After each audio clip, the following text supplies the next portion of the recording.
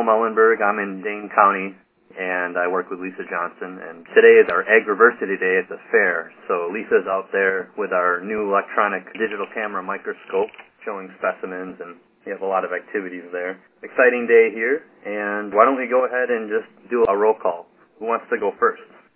This is Christy, Rock County. Jane Ankelman, Douglas County. Walt in Portage County. Kevin's here up in Spooner. Hey, Christy's here in Walworth County. Well, sounds like there's about 7 of us, so I guess we can get started with our county reports. Any volunteers? I'll start way up in the northwest here. This is Jane in Douglas County. And I think I was just thinking that we're having a pretty easy year insect pest-wise, and I don't know if that's just because I'm not paying attention or what, but I'm interested to hear what other people are finding out there. We still consider this a cool, wet season, and that's mostly what we're dealing with. The tomato diseases are really slowly being brought in, so we're lucky that way. We're supposed to get some heat, I guess, here, and that will be wonderful. We might actually have some bell peppers this year. Anyway, mostly it's tree questions people are bringing in. Mm-hmm. Now, I can go for Dane County. I know that down here we've had a lot more of early blight calls. We've had almost 10 in the past month. So those tomato diseases are really coming on strong down here.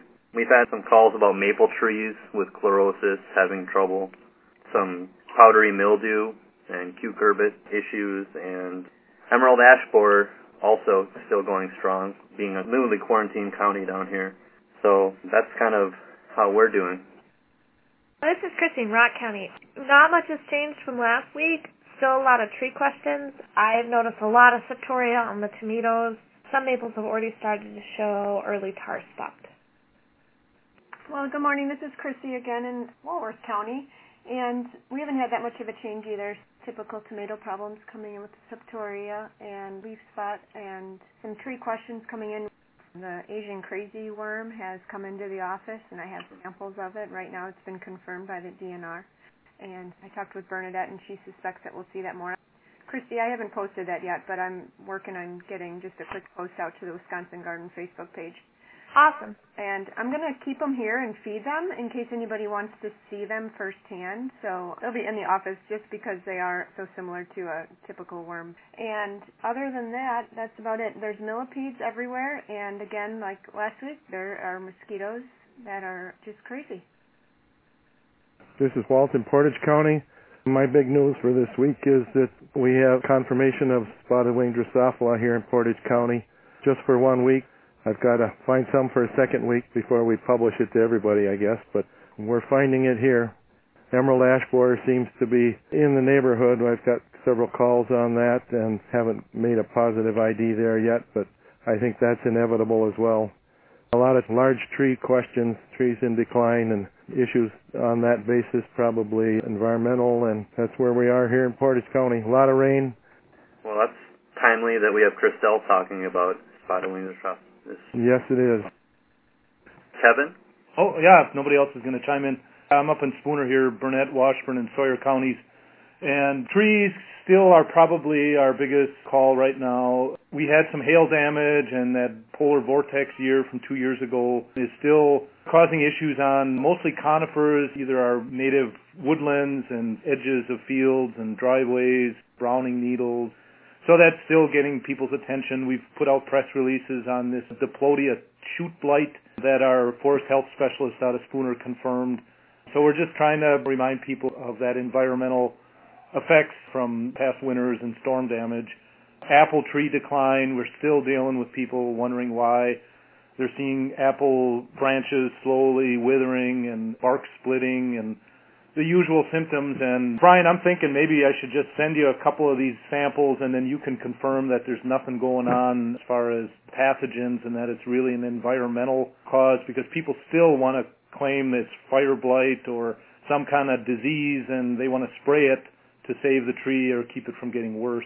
Yeah, go ahead and do that, Kevin. We've been seeing a lot of dieback on everything and not finding a lot of pathogens, particularly in the fruit crops. This week was the first time I've actually had a confirmed fire blight sample all season, so go ahead and send those in if you're interested. Okay, do we have a publication or fact sheet on just basic winter decline and winter injury to We have a winter burn fact sheet that's probably a little bit more geared towards evergreens, but that might be of some use. Right. Okay. Let's see other tree issues. Aphids, woolly alder aphid, and just usual aphid stuff, and honeydew dripping down on vehicles and sidewalks and that kind of stuff. Blights are, like Jane said up in Superior, we're not seeing as many as I would anticipate. It could be that we've dodged a bullet a little bit on those, but I'm assuming with our weather patterns, we just got some more rain. It's been humid most of the week. I'm assuming those blights are going to start to get picked up here. Miscellaneous insects, pantry pests, you name it, the usual kind of ID stuff that a lot of our lake property owners like to bring to us. Spotted winged Drosphila, yes, Christelle. It's here again, and I think that's no surprise. We found it last week, and then we're confirming it in backyard, really small patches of raspberries, which kind of surprised me. You think out in the middle of the woods there shouldn't be any of these things, but homeowners are now starting to be aware of the worms in the fruit. So I think it's just a matter of time before those calls start coming into our offices about wormy raspberries. So I've been working with some blueberry growers trying to deal with this new issue as well. So it'll be interesting to hear your report, Christelle. I'm actually not surprised, Kevin, about the homeowners, but we can talk about that later. All right. Have we had anyone else join us?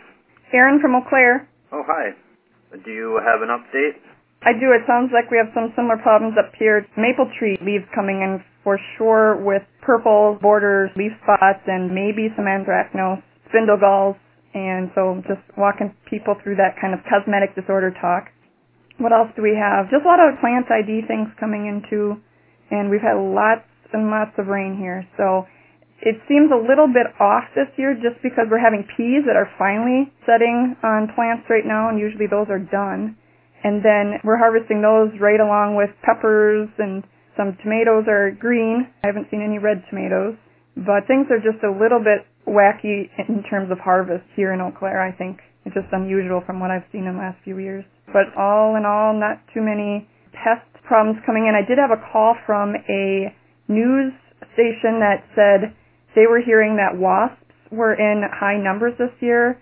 They said that a pest control company said they were getting more and more calls from homeowners to come take care of their wasp problem, but I have not had any wasp calls this year. I usually get a lot of ground bee and wasp questions when it's really dry out, but it's been really wet here, so I don't know what that whole report was about.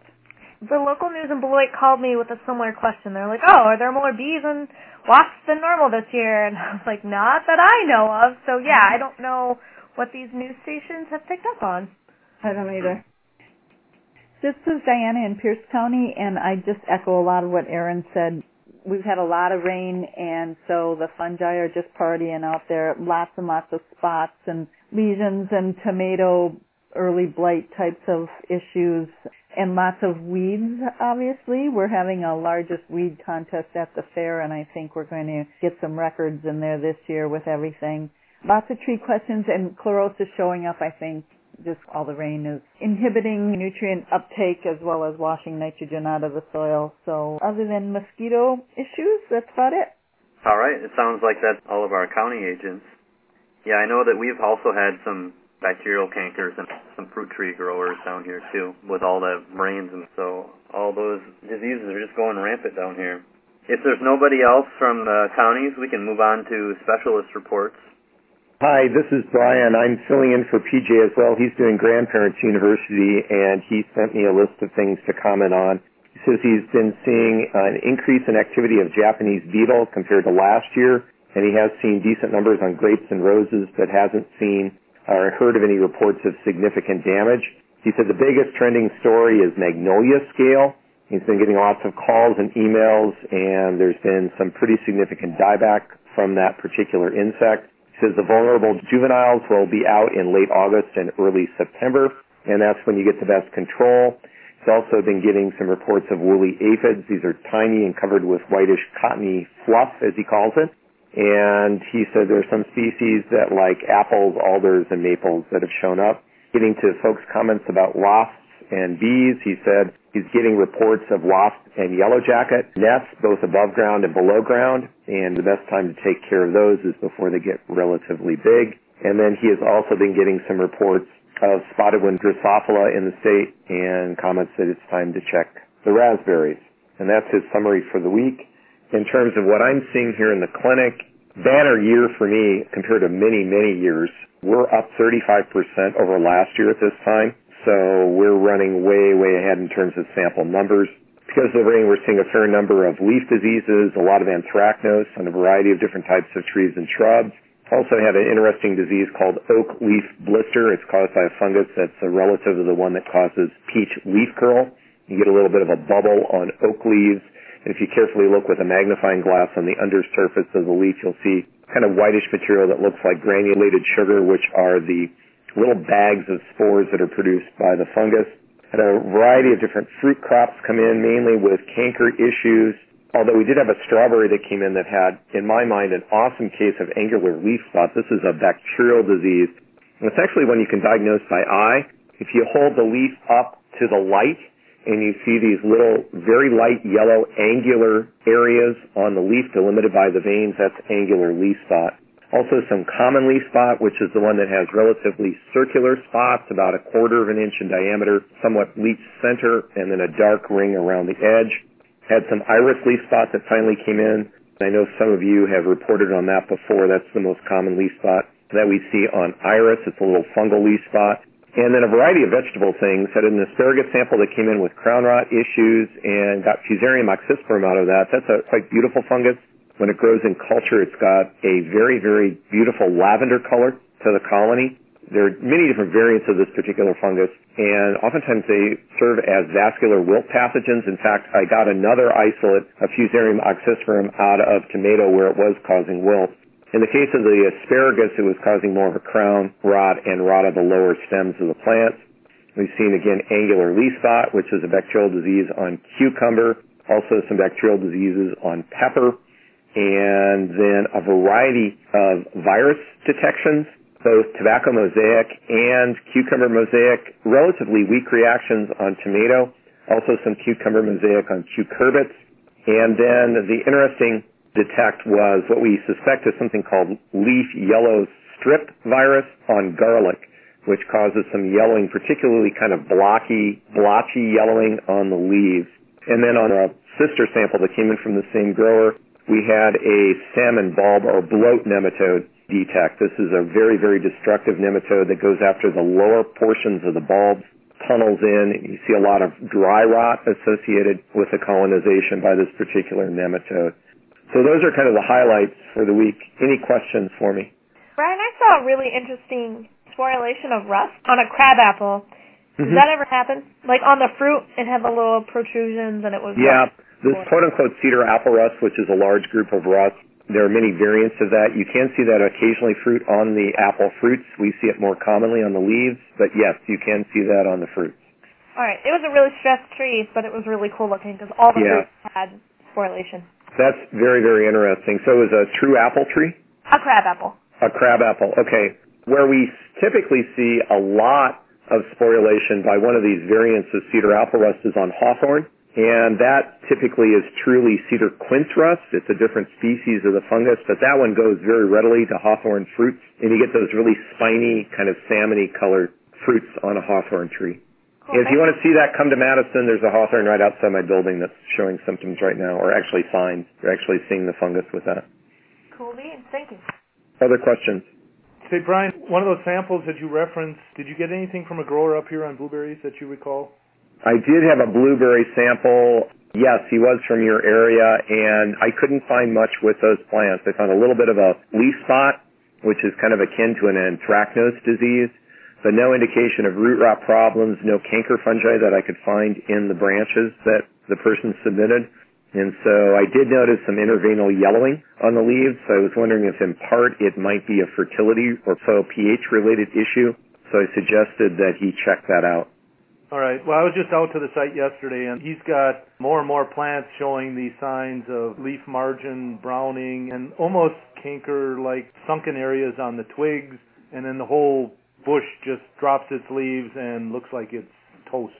He had underground irrigation, is that correct? Yep. He's a new grower, and there's lots of issues there we can continue to explore. And okay. I would look at watering as well to make sure that he's watering enough. But definitely I would check soil pH to make sure he's modified that appropriately. Yeah, again, we checked for root rot pathogens. Certainly didn't see anything in what he submitted this time around. Do encourage him, though, to send in more materials we'll test as a follow-up for free, since we haven't found anything. And how long have the plants been in the ground? These are about 5-year-old plants. About 5-year-old plants. Yeah, they're just getting into their fruit-bearing years, and there's healthy plants out in the orchard or whatever, but there's these plants that are just, obviously something's going on, and there's more of them showing up. And I think he's fairly knowledgeable, and he's trying to keep up on things, but we'll have to go out there and really rogue some plants out and start digging up stuff, and maybe have more samples. All right. The other thing that they might check, because we don't check for nematode pathogens, might just see if there might be any nematode pressure.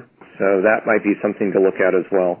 All right, and that's something we can do kind of just with a hand lens? No, you'll have to send in a soil sample from those areas that are having problems. Okay.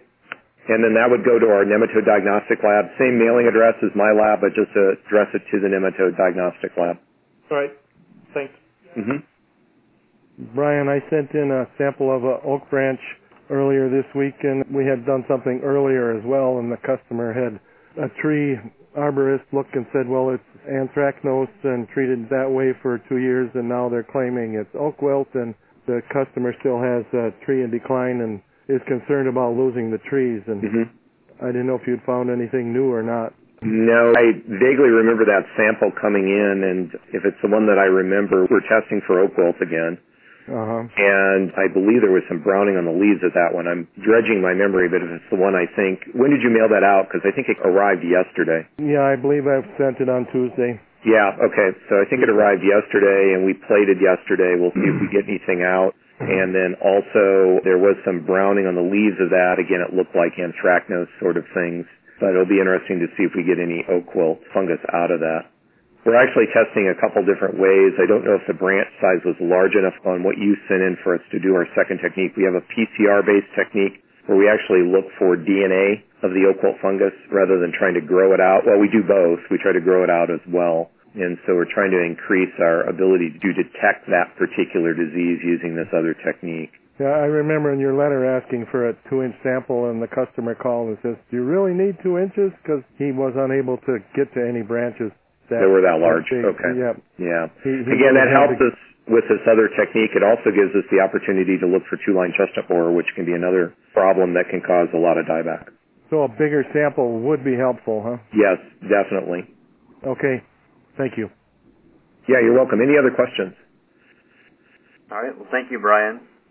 I guess we can move on to Christelle with spotted wing Drosphila, and looking forward to hearing about it since it's going strong right now. Hello, everybody.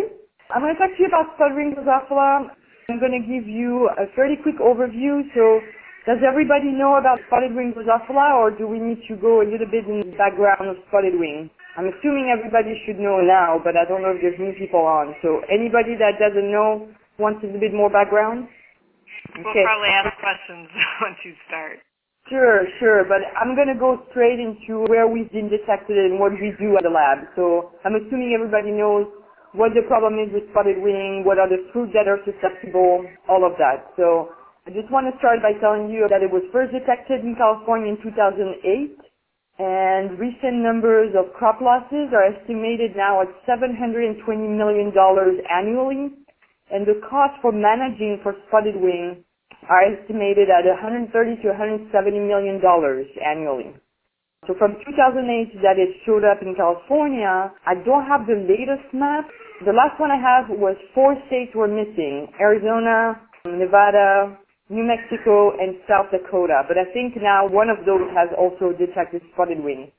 So if you think about 2008 until now, I think we have 3 states that don't have spotted wing yet. And that's probably going to be all filled in by the end of this year or next year. So it's a very quick spread that this fly is doing.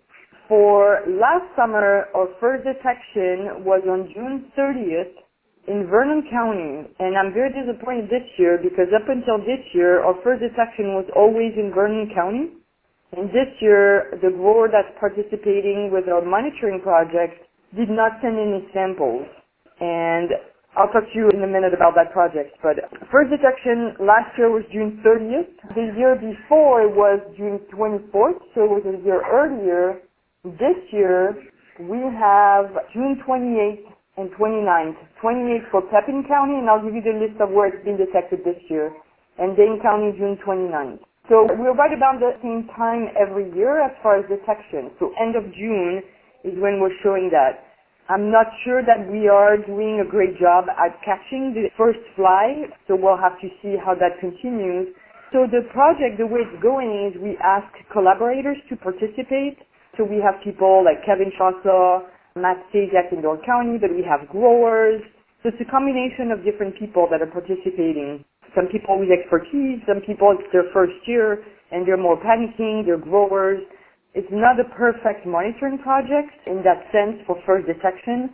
We do first detection for sure in those areas where we have people that are actively participating. So Dane County, obviously, we do the monitoring, so we know our dates. See, I'm going to tell you the list now of what we have confirmed for this year. So confirmed, we have Pepin and Dane, June 28th and 29th. Iowa, that's reliable to July 8th.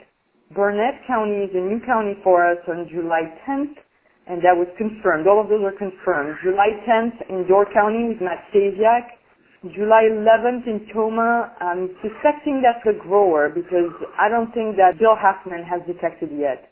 Washburn County, I'm guessing that's you, Kevin, July 15th. And then Portage County, that's Walt on July 16th. And then we have one that is suspected is Washra. We're also right now waiting for samples from Vernon and Pierce County to confirm those counties. So those we don't know yet. So what I was going to say is we're doing this monitoring every year with volunteers, and what we got this year, Lisa Johnson and I, is an intern through UW Extension, through Henry. And we have one of those interns, and she's in charge of the monitoring and of the phenology that we're doing for Dane County throughout the whole season, because we're still trying to track that, and I'll talk about that in a minute. We're still trying to track the whole phenology of spotted wing because it's such a new species for us that it could change. So we really want to know when do they show up, when do they peak, and when does the flight end. And that's been very interesting last year, and I'll talk about that in a minute. So that's been going well, except that our intern was out for several weeks, and she just barely got back, so she's trying to catch up. So if you've sent emails or samples, and please do that if you have any suspected flies, she'll be on top of it now, but there was a little gap, and I think that's why we lost some of our growers along the way as far as being on top of it for Vernon County especially. So those are the counties that are confirmed now. If you have any fruit that has larvae in them, there's a couple things you can do, but the best one is to rear the larvae all the way to adult. So we have recommendations on our website, and I'm sure you guys have checked out the website if you have spotted wing. And in those recommendations under management, I made different recommendations that we updated this year, and those have recommendations for sampling, for monitoring for larvae, for adults, all of that is in there. If you need to share that with people, it's pretty detailed. There's instructions, for rearing them out to adults, and those include putting fruit in a Ziploc bag, crushing it lightly, and letting the larvae emerge all the way to adults. The problem with that method is the larvae will drown in the liquid if there's too much liquid in the bag. So it's better to use a Ziploc container that you cut out the inside of the lid and put mesh, like cheesecloth or something like that. And then you put your fruit and you invert it, and you lift that up a little bit. So it's pretty easy to make. But you lift that up a little bit and you raise it so there's a gap in between so the liquid can drain. So the larvae will still stay in the fruit. Even if the fruit dries out, most of them make it, not all of them. Some will die for sure. But you should be able to rear them that way to adults. And then you can send us a picture or you can send us the flies. That's the easiest way. If you really want to know, you can also send us damaged fruit and then we'll rear them out. But we don't want to be doing that for tons of fruit because we have a ton of experiments going on also. That's what we have for detection this year. So I think we added just Burnett County this year. And I'm sorry, I didn't double check all of that this year. But as of the end of 2014, we had 33 counties that were confirmed, 9 that were suspected, and like I said, I think now we have Burnett in addition, so I think we're at 34 probably now. So it's spreading, and it's spreading fairly fast. And it's also a question that we're not monitoring everywhere, and we don't have people reporting. Like, sometimes we have a random grower that will contact us, and we can confirm, but we also have counties where people don't know anything about it or don't have a lot of fruit, so it stays between them, and they don't report back to the university. So we can't say it's not in those counties that we haven't detected them at. It's just that we don't have anybody monitoring there. My suspicion is that they're everywhere where there is susceptible fruit. So that could be commercial fruit, but also those alternative hosts like honeysuckle, dogwood, all of those that are also susceptible for them. Mulberries, one, two, all of those. There's a long list of that. There's a recent paper that came out with a pretty long list of alternate hosts. So if we go back a little bit to the comment that Kevin was making, I'm not surprised that homeowners are starting to see them because really I think that they're slowly moving on to everything. And then I'll talk about that in a minute, but I had a master's student that was working on looking at the effect of landscape, so how much wood is present around the farm, and see how that affected the infestations. So when Kevin, you said something about these wooded areas, you can think about it in a way like it's isolated, so you don't think that you would have, because there's no other susceptible fruit nearby, you won't have spotted wings going there. But if you consider in the woods all those alternate hosts that are there that provide that gap in between those different cultivated crops, then it makes perfect sense that they would be there. Our numbers in wooded areas were really high and really late. So after the fall-bearing raspberries would be done, you would still have flies in the woods. So all of that is kind of saying that they are everywhere. They're pretty ubiquitous by now. We might have some areas where they're not yet, but it's just a question of time. So I can share my slide with Brian with those maps and everything. And the next slide I'm going to talk to you about is that phenology. So that one I think is very interesting to look at, and I'm sorry I didn't share that ahead of time, but I'll send that to Brian. Can I just make a comment about the woods and these isolated pockets? We were out to a grower yesterday, and he purchased those pheromone traps with the pheromone in, and he never got them placed out in his blueberry patch. He just left them sitting on his deck up at his house, 200 yards from his blueberries. It's not very close, but he just had them setting out on his deck outside, and we went out there yesterday, and they were just loaded only with fruit flies. So that pheromone is very specific. We've been using the yeast and sugar, and we're catching all kinds of other stuff in there, but these pheromones are really specific, and we were amazed that there was only fruit flies in there. But what we found just in our little looking into the liquid, there was spotted winged Drosphila in those traps, and they were just setting out on his deck for maybe 2 weeks or something like that. So we're catching spotted winged Drosphila that's not even anywhere near a fruit crop. And maybe it's that pheromone that's so good at attracting them. But it's just an observation I found interesting, which again indicates that, boy, I'm assuming it's just a matter of time and they're just going to kind of be ubiquitous and they're going to be almost everywhere. No, that's for sure. So we did a bait comparison with multiple states 2 summers ago now. And we used those trace pheromones.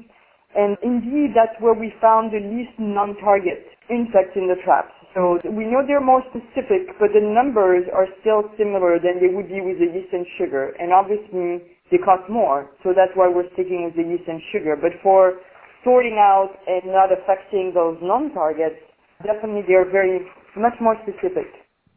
So these have been identified, those pheromones, from the lab where I did my postdoc before. And what they did is they looked at what are the compounds in vinegar and wine that create or triggers an antennal response from spotted winged Drosphila. So it's really the antenna responding to that. So they very much focused on the specific chemicals in the wine and vinegar that attract spotted wing. But of course, those are feeding attractants, so they also attract other Drosphila, but they're very specific to those Drosphila. So it's really nice for having to sort out what's in there. Did he put apple cider vinegar at the bottom as a drowning solution or water? I'm pretty sure it was apple cider vinegar. Yeah, it works better. So if people ask, it's better with the apple cider vinegar. But that makes it a lot easier to sort out also and not having that goo of yeast and sugar. So yeah, indeed, it works really well. And like I said, and you said, it's probably ubiquitous. Actually, my intern said that she had spotted wing in her kitchen last summer, so they are pretty much everywhere. Okay, so looking at that phenology, what I want to point out is we were trapping last summer, and this summer we're doing it too. We started in May. So we trapped from when we should be seeing spotted wing because we have nice weather, we have susceptible fruit, including strawberry. So we start earlier.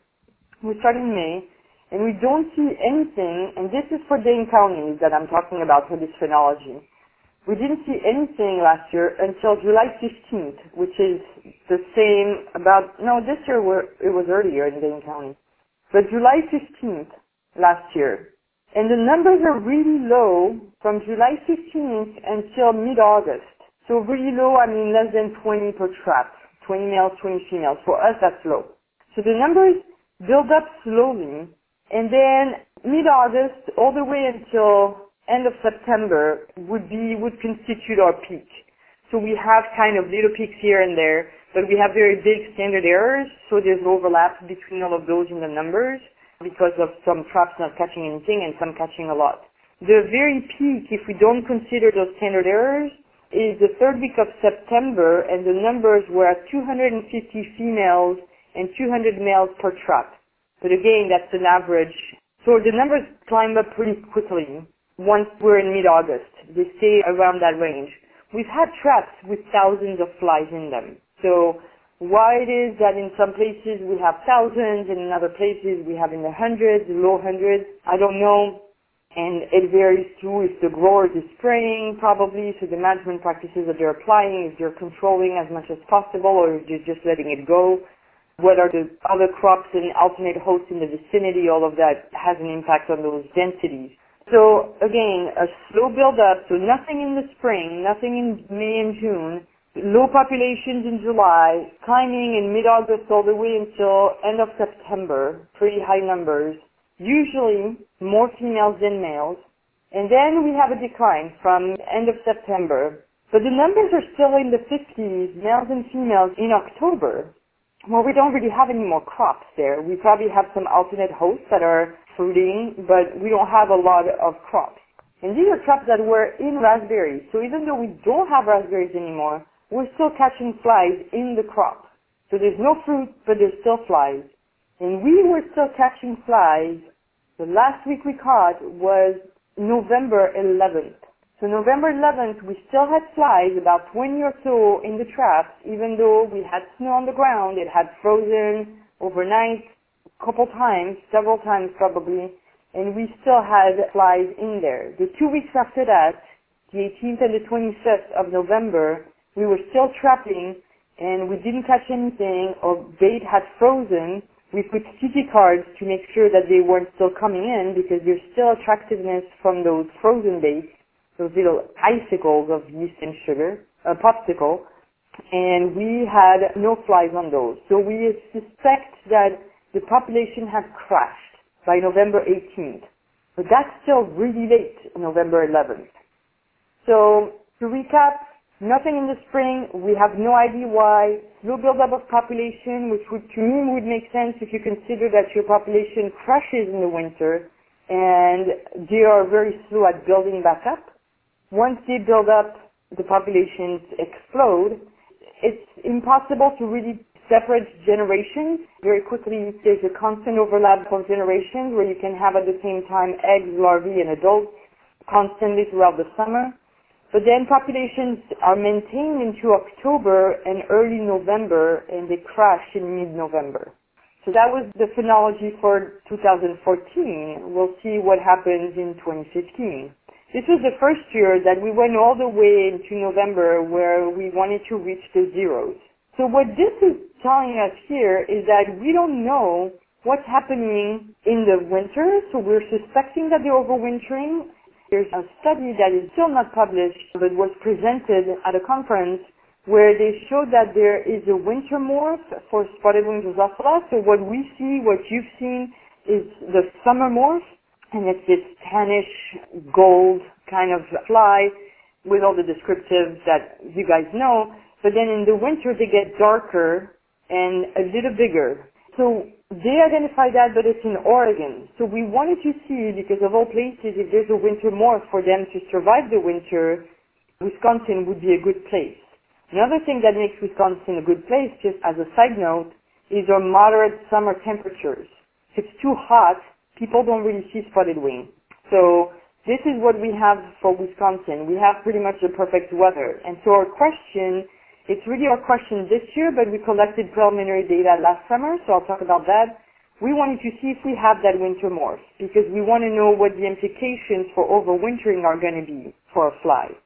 So what we did out of our samples from last summer, and again, those are preliminary data, is for each month I asked my technician, Katie, to separate winter versus summer morphs. And the way to separate them is very hard. It's already hard to identify the females. This is looking at the banding on the abdominal segment. And the fourth abdominal segment is entirely dark on the female instead of being half black, half brown. And on the male, it's the third abdominal segment. So it's a very tedious work. But Katie went through thousands of flies and identified the proportion of winter versus summer morphs. So in July, we're at 100% summer morph, and maybe one that could have been a winter morph, but probably was just a dark sample. August, 100% summer morph. September, when the photoperiod and the temperature start to decline, is when we get a switch to the winter morph. And that's been shown for other insects, where photoperiod and temperature will trigger those other morphs. So in September, we were at about 25 or so % winter morph and 75% summer morph. October, 90% winter, and November, we had few weeks, but we were at almost 100% winter morph. So we do have that winter morph, and it seems to happen in September to switch.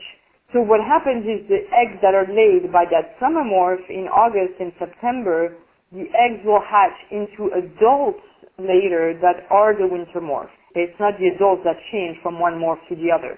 The next generation that will be like that. So this year we're redoing this because this was not set up properly. It was just for preliminary data. But what we're interested in addition to looking at that phenology and seeing when that winter morph shows up, is also doing dissections of those females to see how do they go into that winter morph. Are they fully mated? Do they have mature eggs? Are they ready to lay eggs?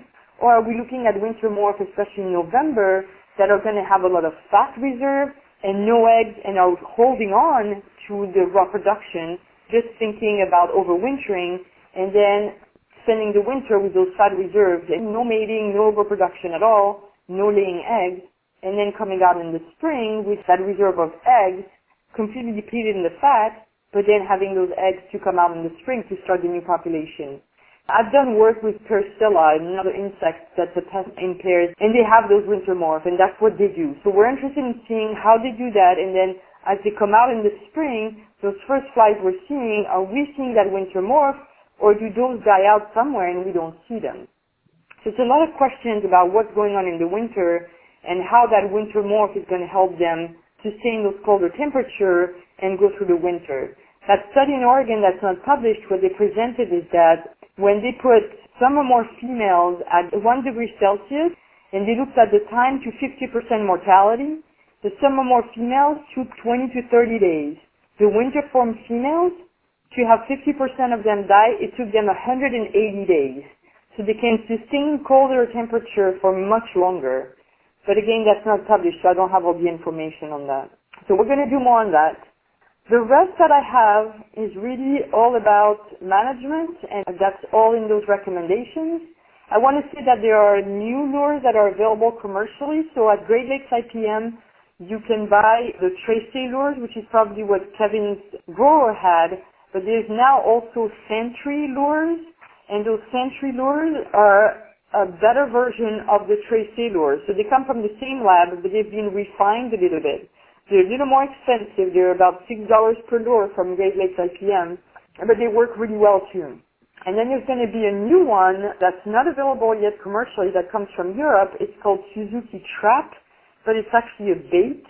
It's a liquid bait with similar, the yeast and sugar and all of that, but they claim in Europe that it works really well. And the Great Lakes IPM is trying to bring that here to be able to sell it. All of those growers are based on wine, vinegar, and fermenting base, some with yeast and sugar too. Okay, so I won't go through the different management methods because you guys should have that and you can ask me questions if you want to. There are some information, if people want that, it's in my slides. Cornell and Minnesota have recommendations for homeowners where they have those lists of insecticides that homeowners can buy. The main one that homeowners should use is pretty much the equivalent of Entrust, the spinosad, that's available commercially, so like the Bonide Captain Jacks. Those kind that have spinosad are the best option for homeowners. The others are the hardcore insecticides, your carbamates, organophosphates. Those are the ones that work well, especially organophosphates. So the best for homeowners will be the spinosad to use. So let me move on then. Very quickly, the intern that we have with Lisa Johnson did a Master Gardener seminar in Dane County, and she's going to turn that presentation into a webinar that we will make available to everybody. So if people want to watch the webinar, it has all the information that I put together for recommendation, everything, different crops, varietal preference, all of that we know for now. So she'll do that, and we'll make that available. She'll do some short videos on how to make your trap, how to sample the fruit for larvae, how to identify, and maybe a couple more. Some work that we finished, my graduate student Emma Pelton finished this spring, and she did 2 studies. She looked at wine grapes and looked at the susceptibility of several varieties of wine grapes. And then what she found is that overall, if you damage the fruit, you're going to get Spudwing Drosophila to lay eggs, and those eggs are going to develop all the way to adult, but they're going to develop slower than they would in raspberries. So that means that it's not as much of a suitable host as it is for raspberries, but it's still a very good host. But the skin has to be cracked for those table grapes that we tested. If it's not cracked, very few eggs, and only I think we got 2 adults out of the whole entire experiment for undamaged grapes. So those wine grapes that we tested don't seem to be susceptible. When she checked in the field and put traps there in those different varieties, she still caught a lot of flies. So if people trap and see flies in the grapes, I would highly recommend to them to not spray and check the fruit. Crack some fruit, especially if it's a little bit mushy, and see if there's larvae, and then take action. But for grape growers, it's very important to not take action because what we found so far, just those wine grape varieties, you'll have the flies in the grapes because they're ubiquitous. They could be there, but there's not going to be any larvae in your fruit, or very, very little. So it wouldn't warrant using insecticides especially. So important to think about. We're going to test table grapes this fall. So I have an undergrad that's going to do a project on table grapes because we have growers that are still saying, well, you're telling me that, but I still have larvae in my fruit. In general, when they tell us that, we realize they were table grapes. And the skin is thinner probably on those table grapes, so we're going to test some of those varieties this fall. Another work that Emma did is she looked at the effect of landscape. That's what I was talking about earlier when I was talking about Kevin's comment. And what she found is that the amount of landscape on a farm, so she did it on raspberry, if there's a lot of wooded landscape around the farm, she found that you will find spotted wing 1 or 2 weeks earlier in the raspberries.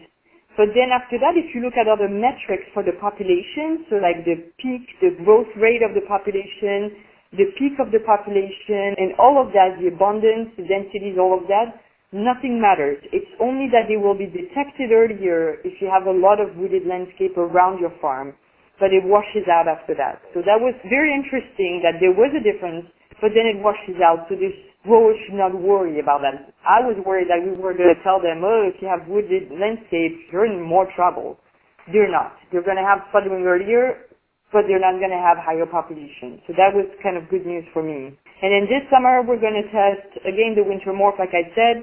We're going to test with Matstasiac tart cherries, some varieties there. We're testing aronia because we have growers that have reported spotted wing. We tried last year, but we did that with store-bought aronia because it was after the fact, and because they were destemmed, then they were equivalent to damaged berries, so we couldn't really assess whether Helm's fruit is susceptible, and the table grapes. That's all I have. Thank you, Christelle. Any questions? This is Jane up in Douglas County. I think I understand that you do still want to confirm throughout the state if it hasn't been confirmed yet. That's still very important. Yes, very much so. I want to be able to every year tell people where it's been found, and whenever, if it's just you have some flies or you have some larvae in the fruit, even every year, to be able to tell people and say, hey, now it's there. And we report that weekly on the Spotted Wing Drosphila website, so if you want to help with that, just from what growers tell you and let us know so we can update that, we'll be very happy to do that. And so could you just really quickly reiterate how a sample should be brought in or sent to you? It's easier for us if you rear them out to adults. Which county did you say? I think you're not confirmed, I don't think. Yeah, Douglas, no. No, Douglas is not. Then send us either fruit with the larvae in it or then flies. If anybody has a trap, send us the flies. So if you send us the fruit, just send it, in a box and just ship it. Try to overnight it so it doesn't get all mushy because it's going to go quick. So you can put them in a Ziploc bag and just ship them that way, and then we'll take care of the fruit. If it's adult, put them in a little vial with ethanol and just ship those to us. Perfect, thank you. You can also take pictures for the adults. The larvae, that won't help us because all Drosphila larvae look the same. But the adults, if it's the males, it's easy, the wings. If it's the females, you're going to have to take a picture through the microscope to really see the ovipositor. But I have a grower that did it, and it was great pictures. So if you have one, we can do that. And then we started an email address called Spotted Wing Drosphila. So what's nice about it is that if you email that, and we'll start using that from now on, then everybody in our lab will be able to see it. So somebody will be able to reply if the person in charge is sick, like we had the problem with our intern lately. So yeah, just send it over. And you can also send to PJ. If you send a package to PJ, he and I have been working together on that, so he confirms for a lot of people too. So any other questions? Well, this is Kevin, and just in the interest of time, I think for everybody else online, I've been working with Christelle for a number of years on this, and I'm sure everybody out there has growers, either the homeowner people with the big patches or maybe commercial growers, and this is a game changer, I think. And I don't know, Christelle, what kind of feedback you're getting from some of our commercial growers, but I know for the few that we have up here, this is really catching them off guard and just unfortunate, but we have to help them understand the basic life cycle and some of the things that Christelle talked about with the phenology. The control and management options are really tough sells for most people because we are right now recommending spraying when there's existing fruit, when there might be blossoms on, and I don't think there's a single product that is recommended that isn't at least moderately toxic to bees. So that's another complicating factor here. So this is going to take a while for us to educate our clients, but it's here. We just have to do the best we can to walk them through the process, and there's no easy answers here, at least not that I've been able to share with the growers that I've been working with. So just kind of let you know, it is what it is, but it's also a real bummer because raspberries is probably our second most popular backyard fruit to apples, and raspberries are just notoriously susceptible in my opinion. So I'll just leave it there, and I'm looking forward to that webinar that you mentioned, Christelle. I think that's a really good resource. So I'm going to share the slides I have with Brian so you can have access to that. So you'll see some of those maps and everything. You're welcome to share that with anybody you feel like sharing it with. And then the webinar, obviously, will have a lot of that information too. Any other questions? Hearing none, thank you everyone for joining us this week on the Wisconsin Horticulture Update.